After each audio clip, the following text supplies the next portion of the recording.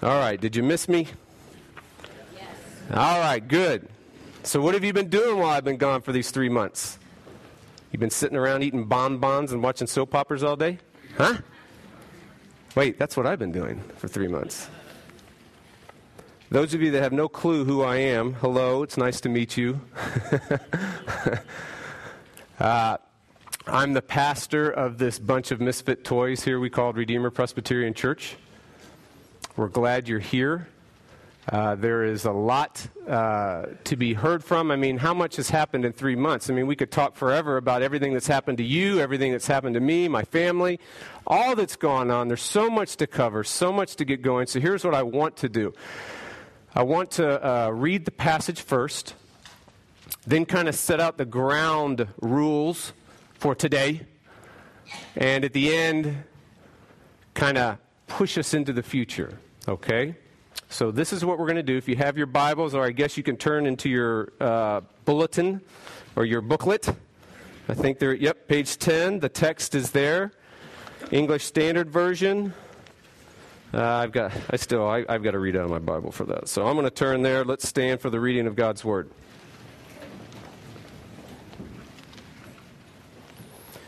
All right, this is 2 Corinthians chapter 1. We're going to look at verses 3 through 11. Okay?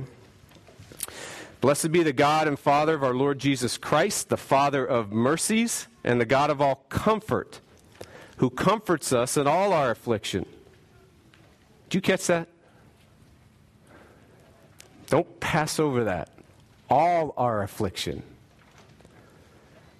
Who comforts us in all our affliction so that we may be able to comfort those who are in any affliction. Again, that word any. This is pretty comprehensive. So right away, those of you who are thinking, no, mine's not there. It's not in the list that God's talking about. It's not one of the all and it's not one of the any.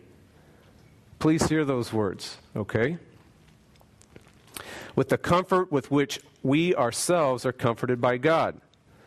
For as we share abundantly in Christ's suffering, so through Christ we share abundantly in comfort too. If we are afflicted, it's for your comfort and salvation. And if we are comforted, it's for your comfort, which you experience when you patiently endure the same sufferings that we suffer. So our hope for you is unshaken. For we know that as you share in our sufferings, you will also share in our comfort. For we do not want you to be ignorant, brothers, of the affliction we experienced in Asia. For we were so utterly burdened beyond our strength that we despaired of life itself. I love those words. Indeed, we felt that we had received the sentence of death. But that was to make us, here's the purpose of it all, that was to make us rely not on ourselves, but on God who raises the dead. So he delivered us from such a deadly peril, and he will deliver us. On him we have set our hope that he will deliver us again. You also must help us. Don't miss that. Do you see what he's saying? You, Corinthians, will help me by praying for me.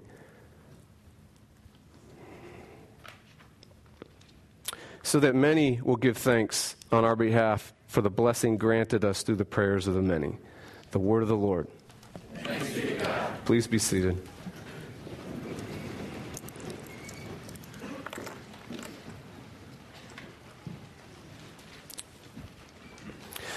Lord, we ask that you would open our eyes. We ask that you would move in our hearts. And we ask for change on the spot. Not because it's a nice saying, and not because we have an over-realized eschatology.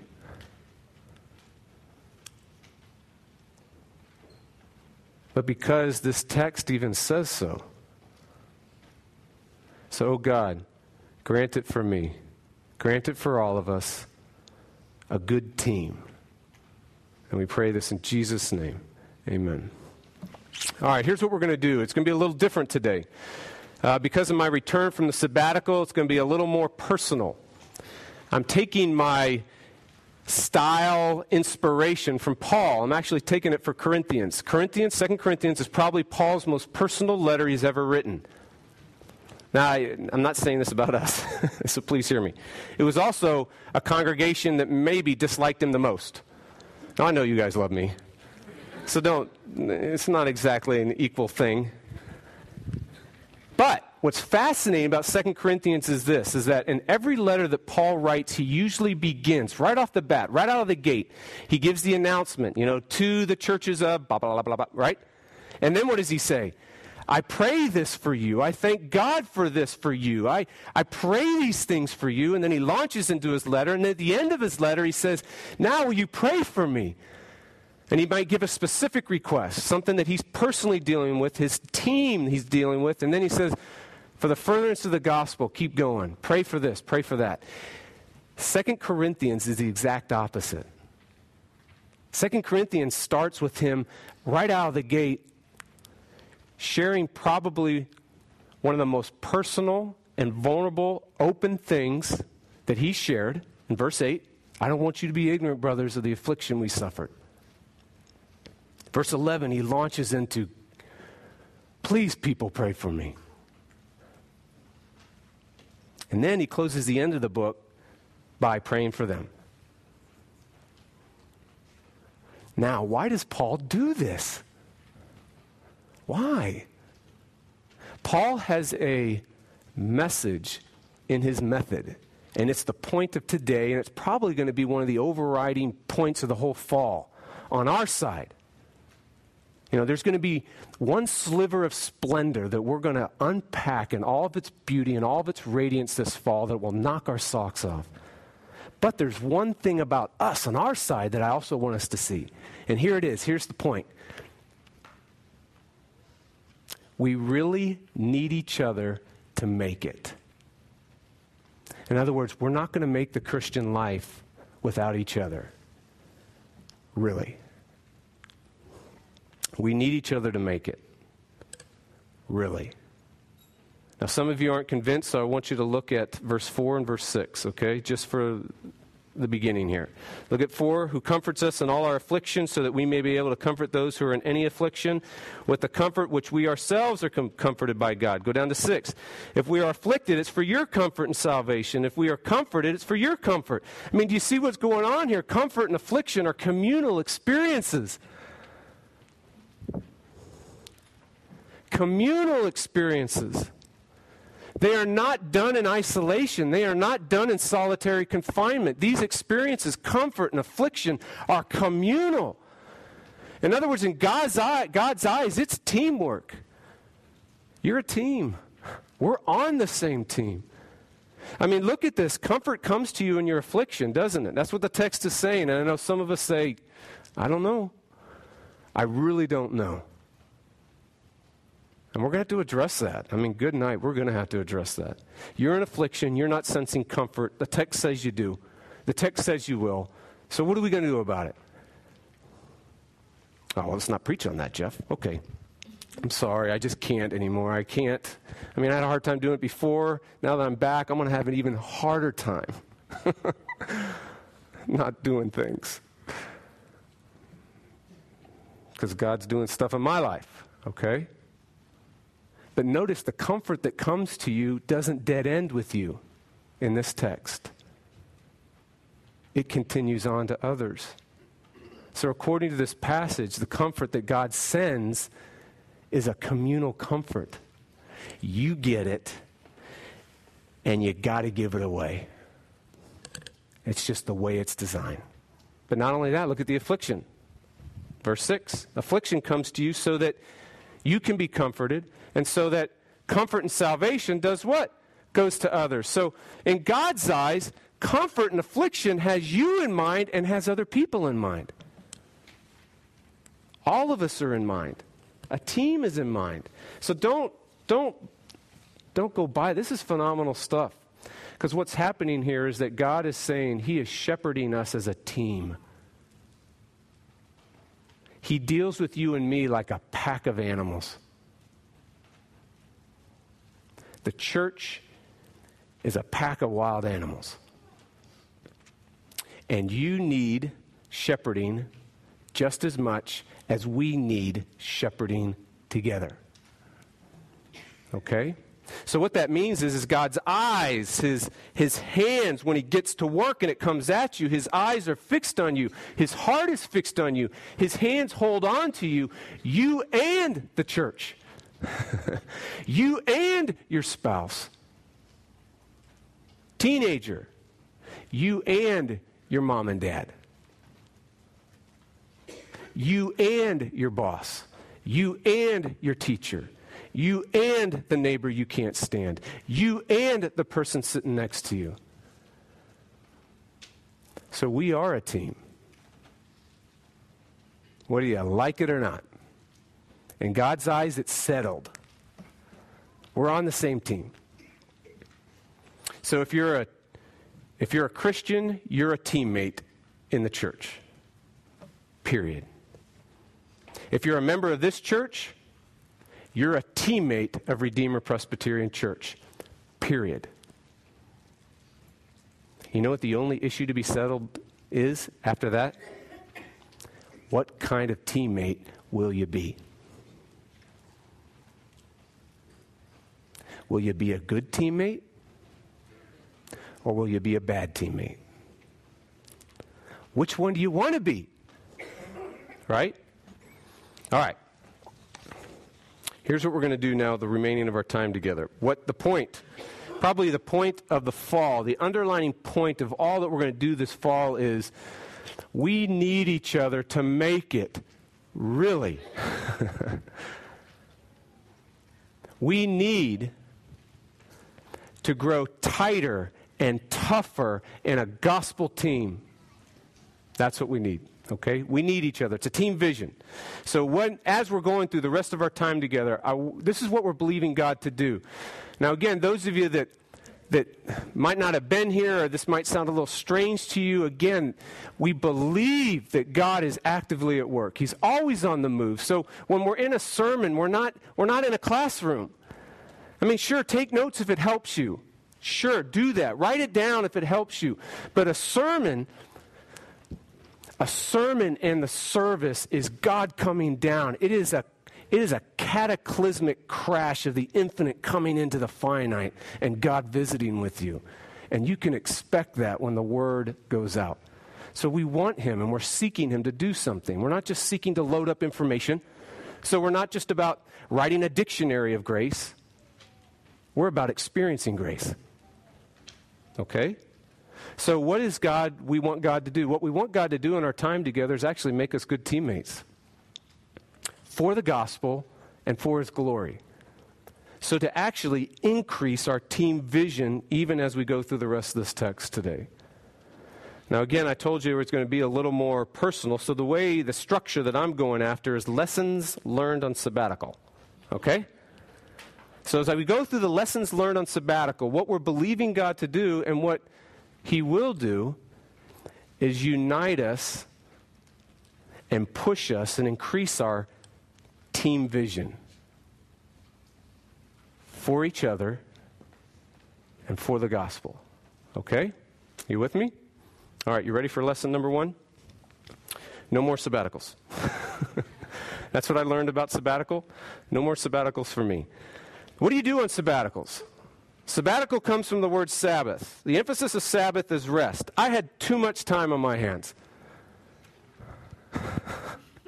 Do you understand what I'm trying to tell you?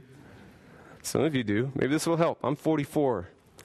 Nancy's 40. We have 4 children. Beautiful children. This fall they will be 15, 13, 11, and 9. Great ages. I love the ages of our children. I mean, you have real conversations. I mean, you really see sports played out now. Goofing around. I mean, last weekend, the youth go up to, where did y'all go? Six Flags. That's right. And it was just Belle and I, my youngest. So what did we do? We went out on a date all day, man. We went shopping. We bought pink jeans. We bought, what was that blue doggy shirt, right? She loves it. I picked it out. Then we went out to eat, pigging out, soda, junk food, French fries, fried chicken, whatever. Having a blast. Then we went to a movie. Then after the movie, we went to Target. And we bought the Hannah Montana new CD, and we're cranking it in the car, and we pull into H-E-B at 9:30 at night. I throw open all the doors while everyone's at the pumps, and I crank up Hannah Montana, and we sing our guts out to Hannah Montana. I mean, I love this age. Do you understand what I'm trying to tell you? My wife, when she shared her concern with me, I bolted to CVS.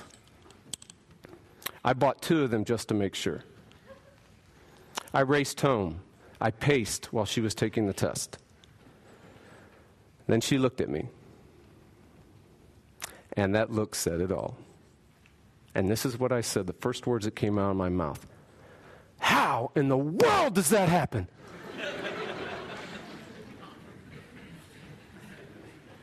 Oh, I wish you could have seen the angry look on her face.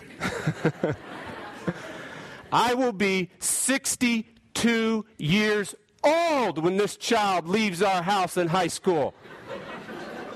This new child. Way too much time on my hands this summer. Way too much time. Now, do not come up to me and say children are a blessing from the Lord unless you are willing to have 1-week rotations for the rest of this child's life until they're 18 years old. Are you with me? So you come up and you say, but Jeff, children are a blessing from the Lord. I sign you up right there. You get 1 week, a month, taking care of this child till they're 18. Okay? All right. Lesson number 2. God made a mistake in his providence. Here's the mistake. I was born in the wrong time period in history. Oh, man. I should have been born in Sparta.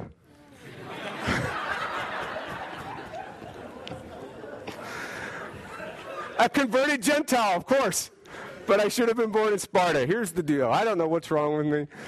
But I think the second day, the first day of my sabbatical, I'm on the internet investigating, because Rob Baker put this seed in my head about 2 months ago, before the sabbatical.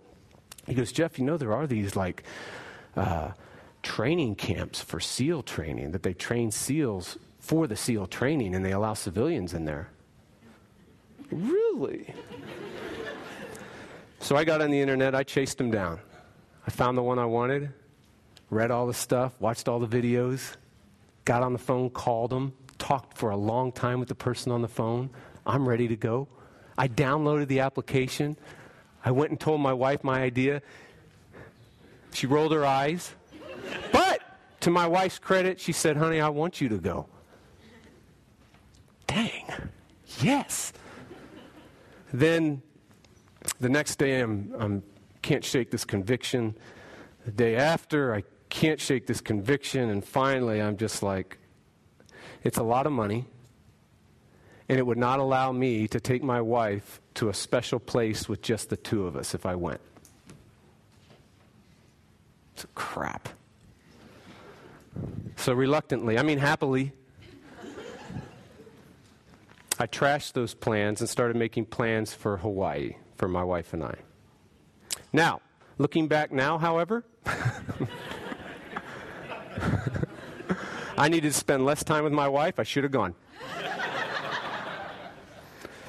All right, I did something else. I found something else to do that I'm really loving. And this is why I continue to say I should have been born in another time period. Some of you that know me will be like, figures. Others will be like, you're a pastor? I am doing hand-to-hand combat training and mixed martial arts fighting. Monday nights from 7 to 10. You know the ultimate fighting stuff you see on TV? Yeah, your pastor does that stuff. Okay? Now, 2 Mondays ago, I was grappling with a 340-pound young man, and his lunchbox of a fist connected with my beautiful nose. Blood just started pouring out. His blood's hitting the mat, and I'm licking my split lip. I thought, man, I've missed this. Should have been born in the wrong time period. I talked Dean Mitchell, who's a neighbor down the street, friend here, and he's right back there. I talked him into doing it. And he had that crazy look in his eye, but he's doing it. We're doing it together. We're having a blast. Now, I need to warn you of two things that you might see this fall or this year, okay? And you need to be warned now. Number one, I might show up on a Sunday with a black eye and a busted face. Do not freak out, please. Okay? Number two, there could be some very scary-looking individuals who come to know Jesus and start attending this church. And when they do, you better be the first to welcome them, and you better take them out to lunch. Okay? Amen. All right, good. Next lesson, third lesson, my call. Any pastor who goes on sabbatical has got to wrestle with God's call in their life. You have to. You're not worth your salt if you don't. I did. I wrestled with my call as a minister of the gospel. You know what I looked at? I'm going to be honest with you. I looked at its effect on me. I looked at its effect on my family. And I asked this question, is it worth it?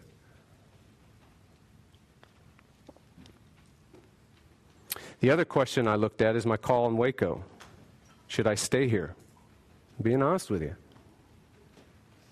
I calculated, I'm 44, I've got 30 more years of full throttle, hardcore ministry the way I only can do it. It's the only way I know how.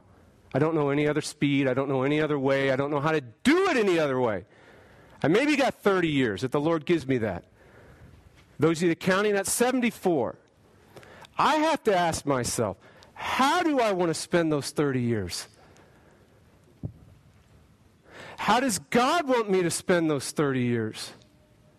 Before I start moving up and my ministry changes because of physical restrictions or whatever it is, and I have to minister in a different way when I hit my 80s, 90s. And I had to wrestle with, okay, what do you want to do, Lord, in those 30 years of my life, if you give me those?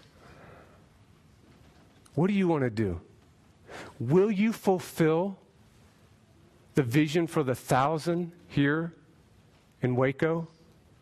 And please, those of you here for the first time, I'm not into numbers. Good night. I'll beat you up if you think that. What I am into is building our lives around the gospel. That's what I'm into. And that means worship, and that means nurture, and that means witness are not divided up into pieces. That's reality. You build your life around the gospel, you are a worshiping person, you are a nurturing person, you are an outward-facing person. It's just the way it is. So if we're not nurturing, or we're not worshiping, or we're not witnessing, it's because we don't get the gospel. That's what I'm about. So should I stay here, or should I consider moving on to a bigger city? These are the things I had to wrestle with. So you know what happened? So you know how God solved this thing, this stuff going on with me? You know what he did? He grabbed my heart with you.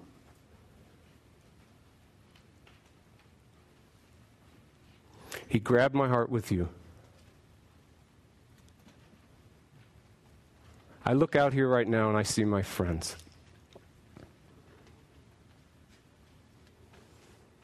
This is who I see. I see friends. I see brothers and sisters. I see fellow Spartans.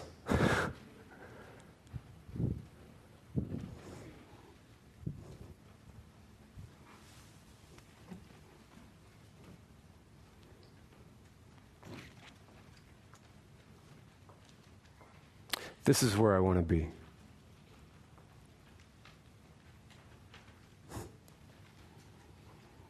Fellow Spartans.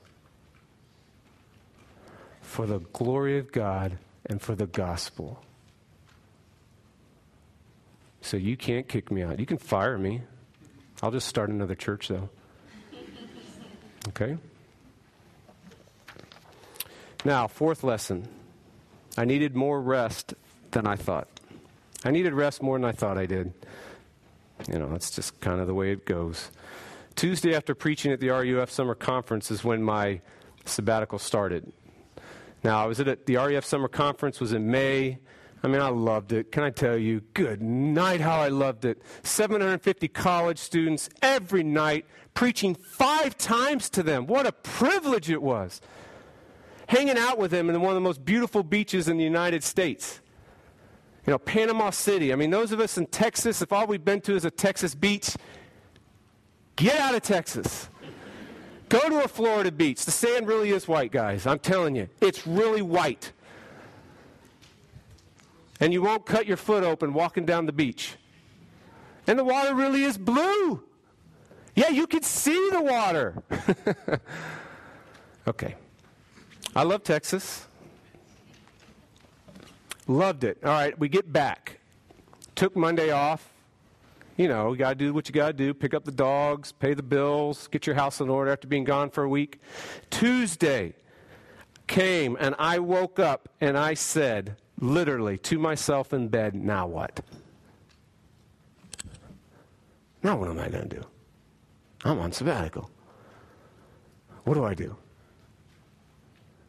And so all day, on the internet site for the Seal Deal, at dinner, I'm standing up while I'm eating.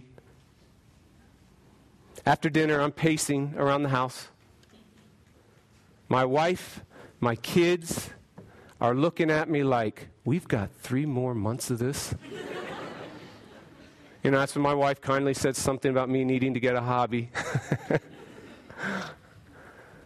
And to her credit, she loves the fact I'm up there beating other young boys. They're not beating me.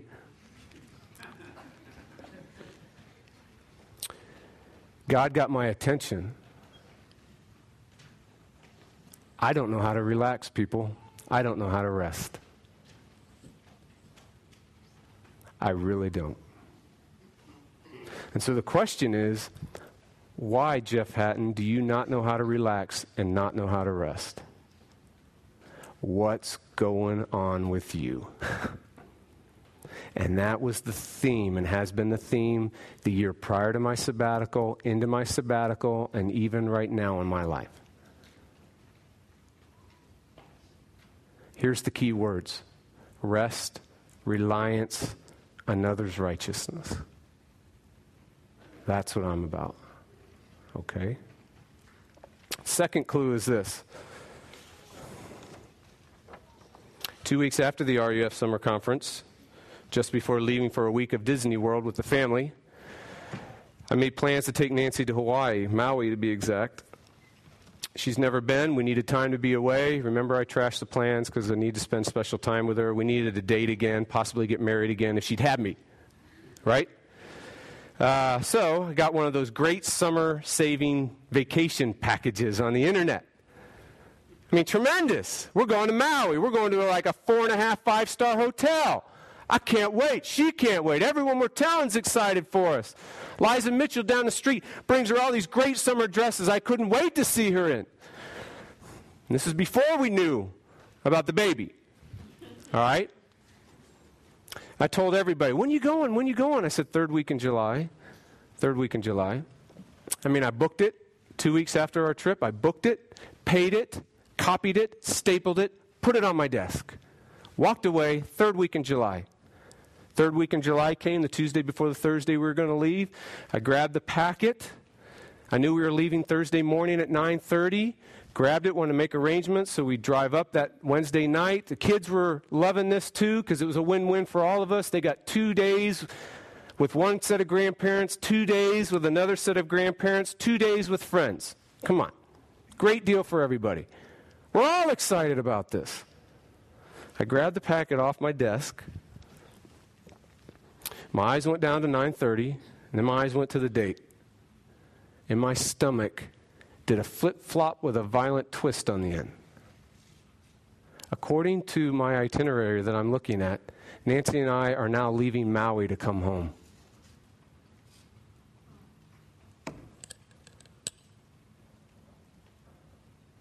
I blew it. For the next 2 days, I got on the phone. I'm trying to talk to all the vendors. No go. Vendors say no. If only, Jeff, if only you would have came to us before the date that you were supposed to leave. Even the day of that you were leaving, we could have worked something out for you. That was the gist of all the conversations I had for 2 days. I couldn't fix it. I failed. I felt like the biggest bonehead in the world. And I was. How do you go make plans like that, walk away from it, having the wrong date in your head? And it's so confident you never go back and look at the plans just to make sure. Oh, well, there's a theme in my life. Right? But God is always on the move. What's the theme? Rest. Reliance on others' righteousness. Loud and clear. All right. Can I be honest with you as we're wrapping up here? I think I have been pretty much so far, don't you think? All right. The year leading up to my sabbatical and then into my sabbatical, I was finding myself dropped in the middle of a stormy sea. And this is some of this stuff that's going on led to me needing to take a sabbatical. And what I mean by that is being dropped in the middle of a stormy sea at night, not able to see land. Now, I've been dropped into many a stormy sea, don't get me wrong. Many stormy seas. But all of them had one common denominator. It's a storm. It could be at night. But I could still see land. So I'd start swimming. The difference between this storm that was coming on my life, that God was bringing into my life, prior to the sabbatical, during the sabbatical, even now that the Lord is teaching me about, is I couldn't see land. Swimming's useless. No self-reliance is allowed, Jeff Hatton, the Lord says. What? Just give me a glimpse, please. I'll just doggy paddle. That's all I'll do. No breaststroke, certainly no freestyle. Just let me float, please. No. Now, over the past year, leading into the sabbatical and into the sabbatical, there's several storm fronts that came together to get my perfect storm. And I want to say right now, you have your own storms. So when you hear what I'm about to say, you have your own tailor-made ingredients for your storms that God brings your way. They're tailor-made for you.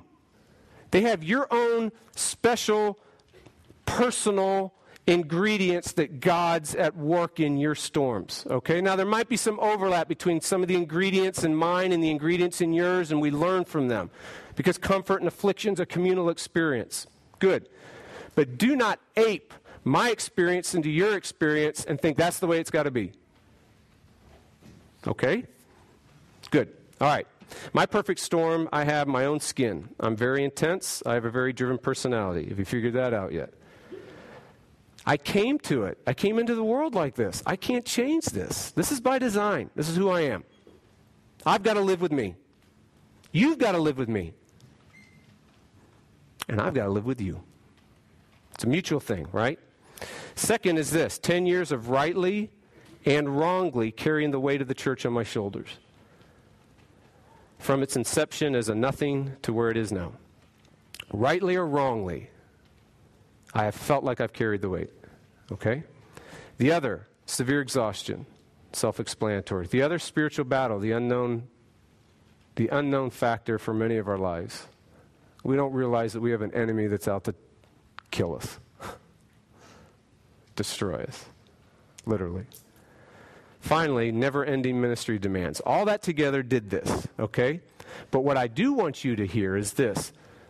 Though our symptoms may be different, every soul in every storm has the same need.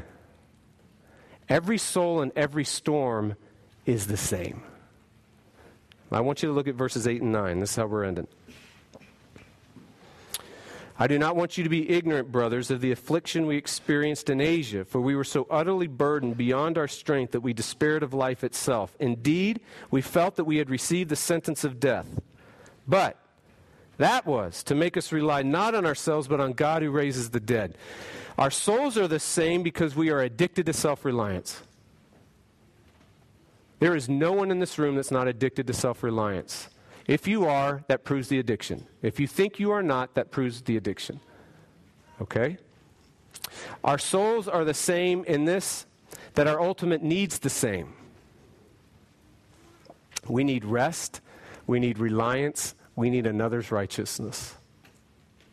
Every single one of us. All right? So here's what we're going to do over the next couple of weeks. We're going to unpack what it means, what addiction to self-reliance looks like. We're going to unpack what rest, reliance, another's righteousness looks like. And we're going to unpack it through the rest of this fall. So what we just done now is really just a coming attraction. So if you want the movie, you got to come back. And we're going to do exposition here in this passage, and then we're going to move into a workshop and look at the Psalms and see it on display. Really find our voice in the Psalms. And then possibly, like my brother texted me the other day and he said, I know exactly what you need to preach on. Hebrews, so you learn to rest. Bro. So maybe we'll do Hebrews. But we'll certainly, probably, maybe, I hope, get into Colossians. Okay? That's where we're going. Here's how we're going to end today. I want you to look carefully at verse 9. If you got that booklet, look at it. If you got your Bible, look at it. Do you see it? Verse 9. Do you see it? Oh, man, I love this. Do you see it? It's a hint. I'm going to give you a hint. You ready? It's a verb tense in verse 9. Look, find the verb tense. Here it is. The God who raises the dead. Guess what? That's in present tense.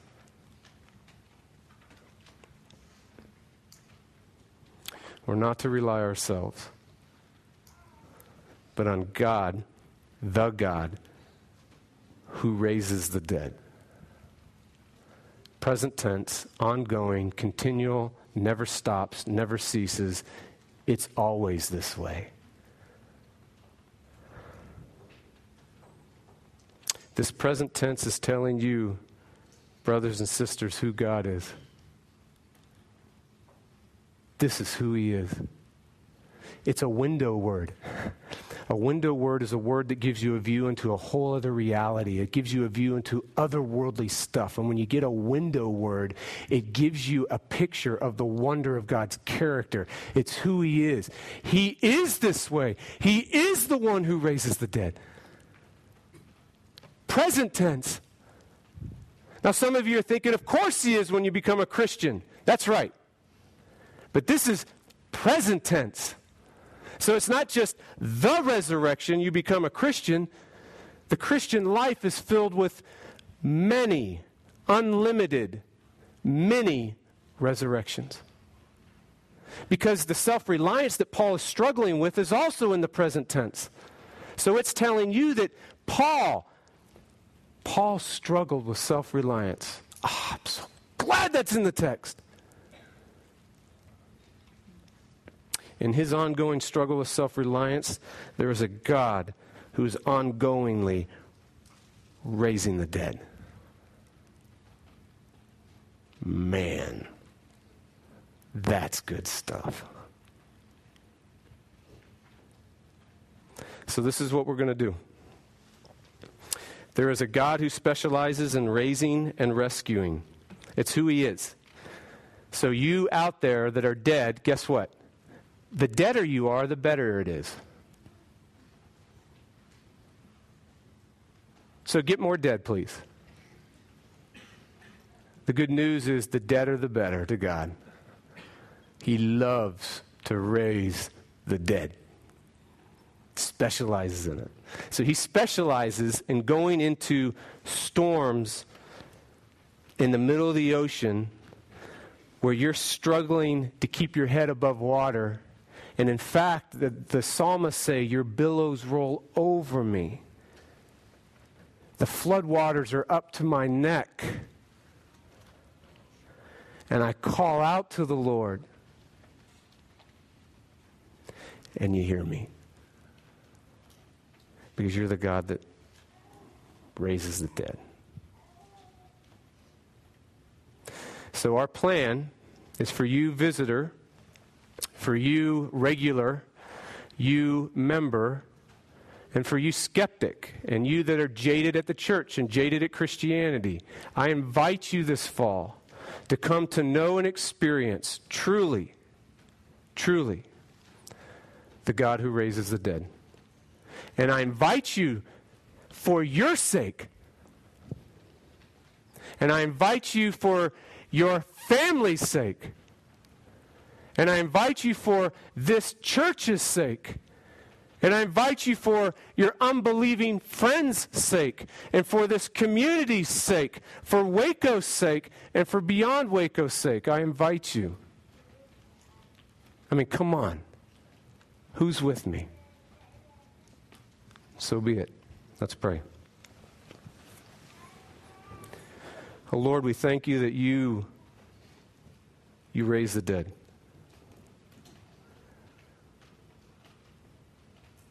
Raise us all, Lord, because we are self-reliant, stubborn, messy people. And we want our song to be, as you change us, grace alone. The God who raises the dead alone. All glory, all honor, all praise, all joy, all delight, all rest, all reliance, another's righteousness. You alone, Lord. We pray in Christ's name. Amen.